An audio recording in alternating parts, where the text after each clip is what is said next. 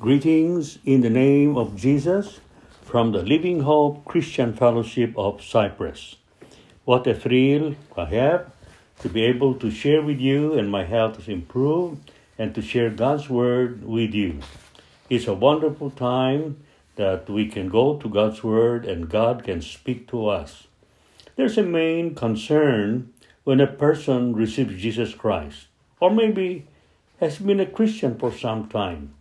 And what is really important is that we learn God's Word. That's the title of our devotional today. Learning His Word from 2 Timothy chapter 3, verses 10 to 17. I am now going to read this passage. Reading from 2 Timothy chapter 3, starting in verse 10. But thou hast fully known my doctrine, manner of life, purpose, faith, long-suffering, charity, patience, persecutions, afflictions, which came upon me at Antioch, at Iconium, at Lystra. What persecutions I endured, but out of them all the Lord delivered me. Yea, and all that will live godly in Christ Jesus shall suffer persecution. But evil men and seducers shall wax worse and worse, deceiving and being deceived. But continue thou in the things which thou hast learned, and hast been assured of, knowing of whom thou hast learned them. And that from a child thou hast known the Holy Scripture, which are able to make thee wise unto salvation, through faith which is in Christ Jesus. All Scripture is given by inspiration of God, and is profitable for doctrine, for reproof, for instruction, for correction, for righteousness, that the man of God may be perfect, thoroughly furnished unto all good works. May the Lord bless us with the reading of His Word. So we're going to consider what it is involved in learning the Word of God. Now the question comes here is, what makes a child of God wise for salvation? We read that in verse 15. It reads, But that from a child thou hast known the Holy Scriptures, which are able to make thee wise unto salvation through faith which is in Christ Jesus. As we know, this epistle that Paul wrote to Timothy, knowing Timothy that as a child, according to chapter 1 of 2 Timothy chapter 1, verse 5, and Paul writes, When I call to remembrance the unfeigned faith that is in thee, which thou dwelt in thy grandmother Lois and thy mother Eunice, that I am persuaded that in thee also. So what a wonderful background for Timothy, coming from godly grandmother and mother. And Paul said, I know and I trust that it is in you. So knowing the Scriptures make us to wise unto salvation. And what does the Scripture present to us? It presents to us that we are all sinners, and that Christ died for our sins, and all we needed is to be confessed with our mouth, according to Romans chapter 10, verses 9 and 10. If we confess with our mouth Jesus is Lord, and believe in our heart that thou shalt be saved, that He is resurrected from the grave, you will be saved. It is very, very important that we are exposed to God's Word. So in 2 Timothy 1:5, we found out that Timothy learned it early in life. Now we come to Proverbs chapter 22, verse 6. Train up a child in the way he should go, and when he is old, he will not depart from it. What a wonderful picture when a person comes from a Christian family, a Bible-believing family, and what a heritage he has. Now our next question comes, what does the Holy Scripture come from? And we see in verse 16, all Scripture is given by inspiration of God, and is profitable for doctrine, for reproof, for correction, for instruction in righteousness, that the man of God may be perfect, thoroughly furnished unto all good work. We are going to analyze this as we go on. So what it says here, the Bible or the Scripture is given by inspiration of God. He talks about God breathe. And another word for God breathe is imbued by the Holy Spirit, planted by God, the Holy Spirit, the Spirit of God. First, the Spirit of life.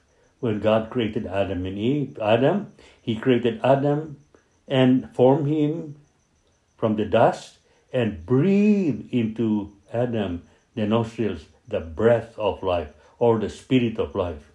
The Spirit of life is separate from the Holy Spirit. So a person, whether a born-again person or not, we all have the Spirit of life. And so when a man dies, he ceases to breathe. And the Spirit goes out from within him, the Spirit of life. Now, the scripture is God breathe, and we need to inhale, and so it becomes a part of us. Then we need also to exhale, so that others can learn also. So what does it mean to inhale? When we breathe in the air, it's like breathing in the Spirit.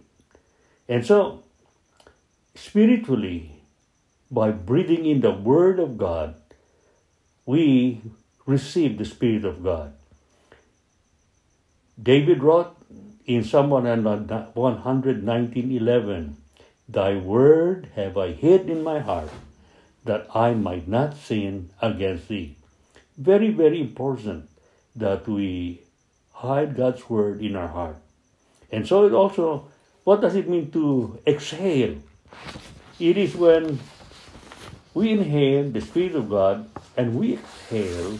He talks about we speak, because before we speak, we inhale. And then we speak, our vocal cords will vibrate with the air that comes out. And so we are exhaling the word.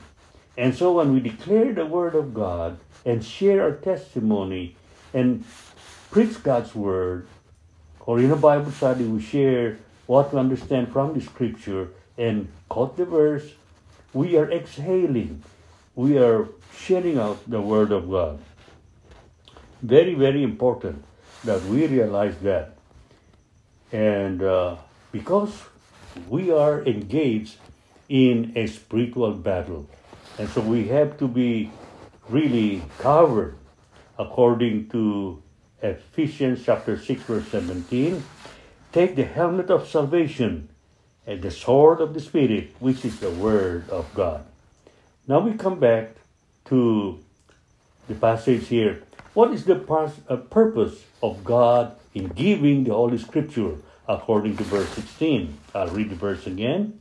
All Scripture is given by inspiration of God and is profitable for doctrine, for reproof, for correction, for instruction in righteousness. Let's take one by one. Teaching is to understand the will of God. Rebuking, it is against the ills of man, the evil in man. And correcting, it is the guilt that kills the man. And lastly, training, it is the skills of God's child in righteousness.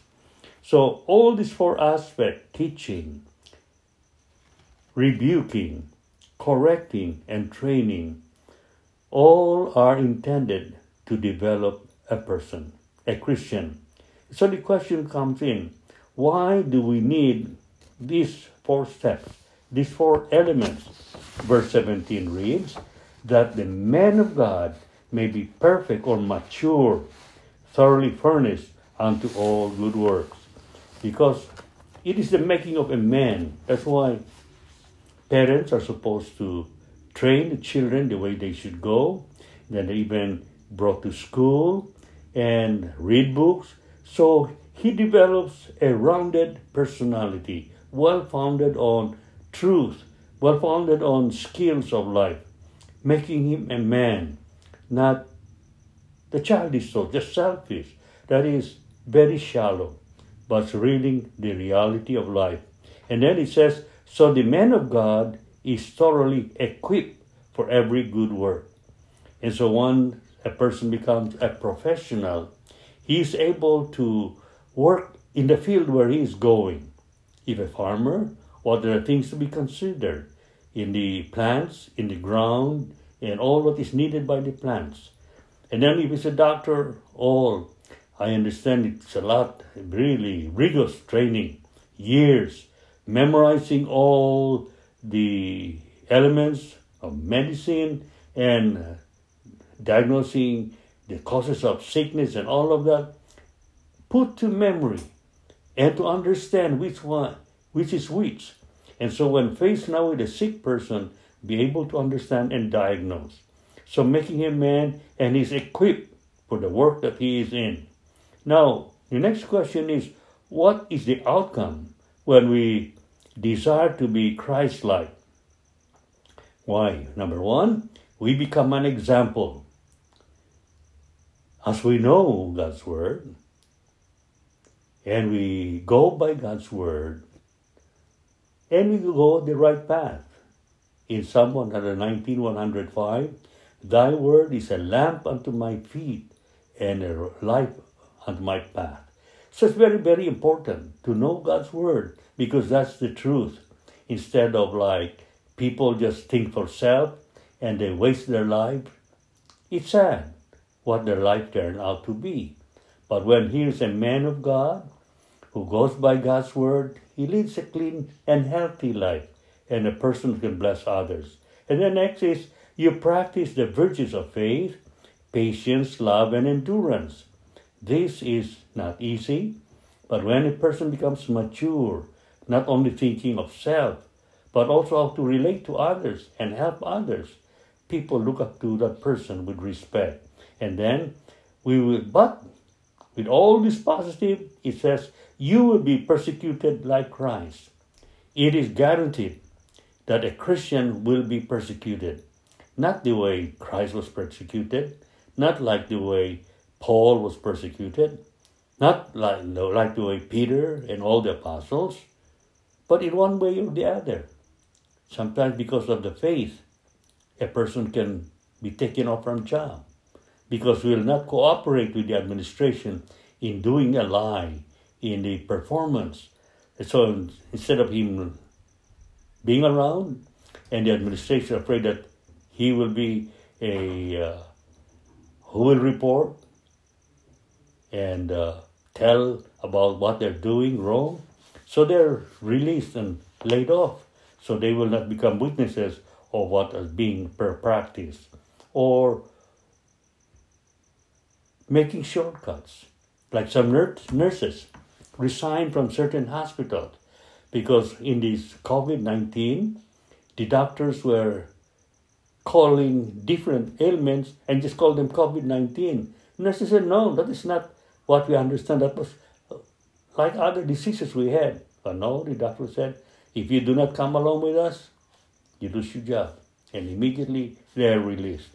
And now we are going to understand basic things as we understand God's Word.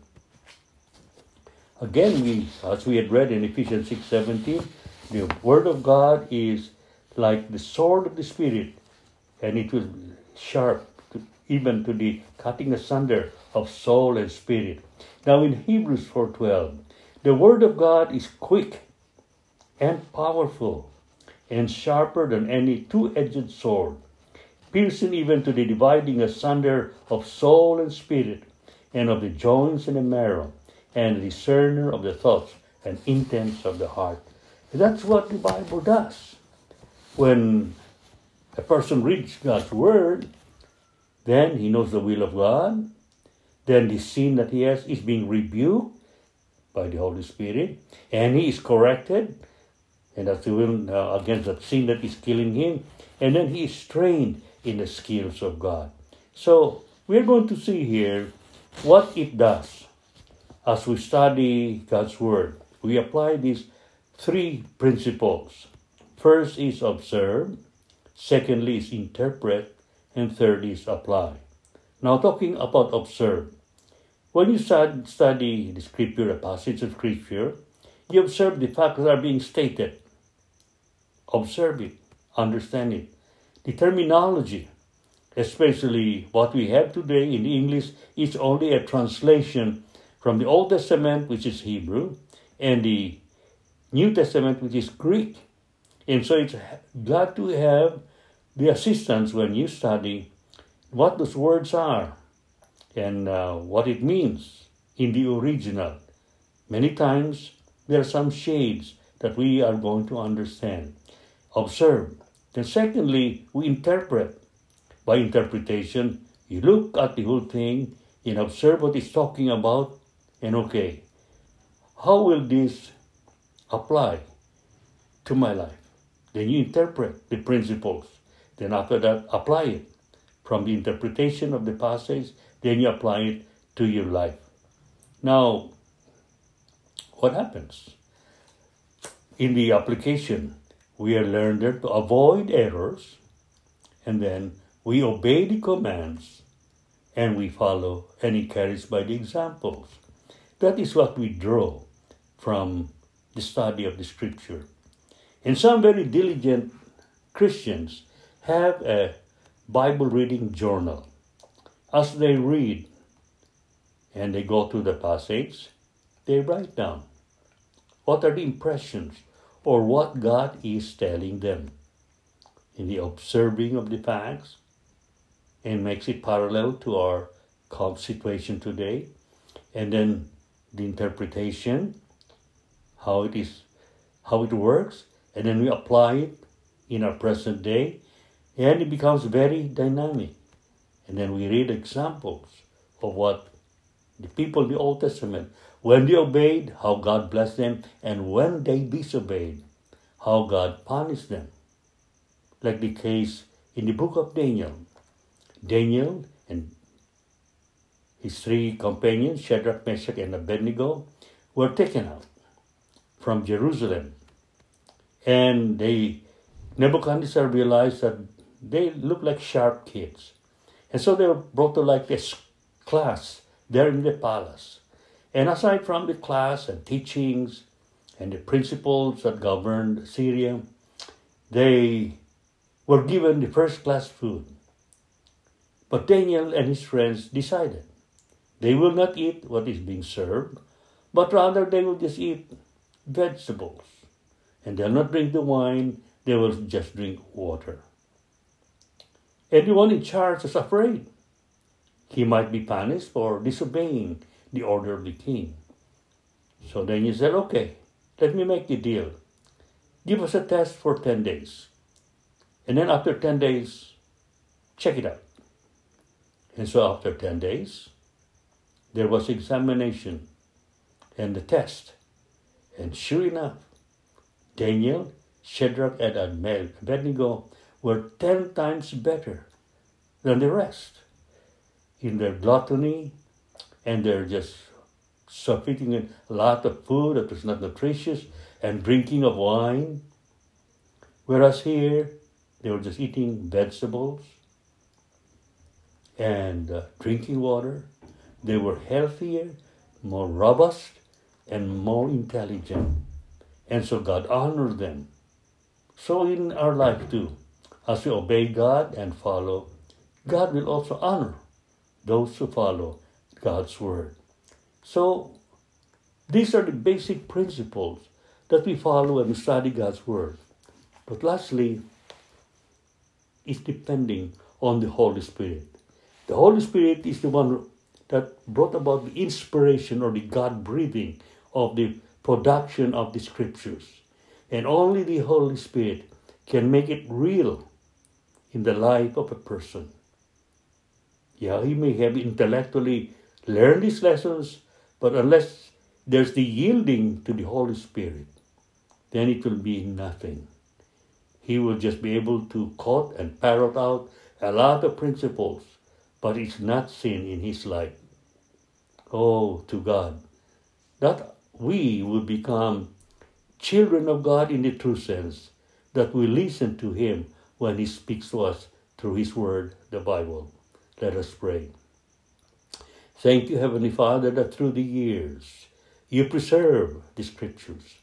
And until today, found many manuscripts of the Old Testament written in stone, written in parchment. And we see that the Bible we have today is still the original. Oh, thank you, Lord. Well, especially during the time of Nero, during the time of Hitler, the scriptures were really supposed to be destroyed and burned. But I thank you, you have preserved the copies, that today we have the Bible in our hands. And even the Jews today who have recognized you, Lord Jesus, as the Messiah. And when they go to the Old Testament, they see the Old Testament really talks and prophesies about you, Lord Jesus. And the New Testament confirms the fulfillment of the prophecies contained in the Old Testament.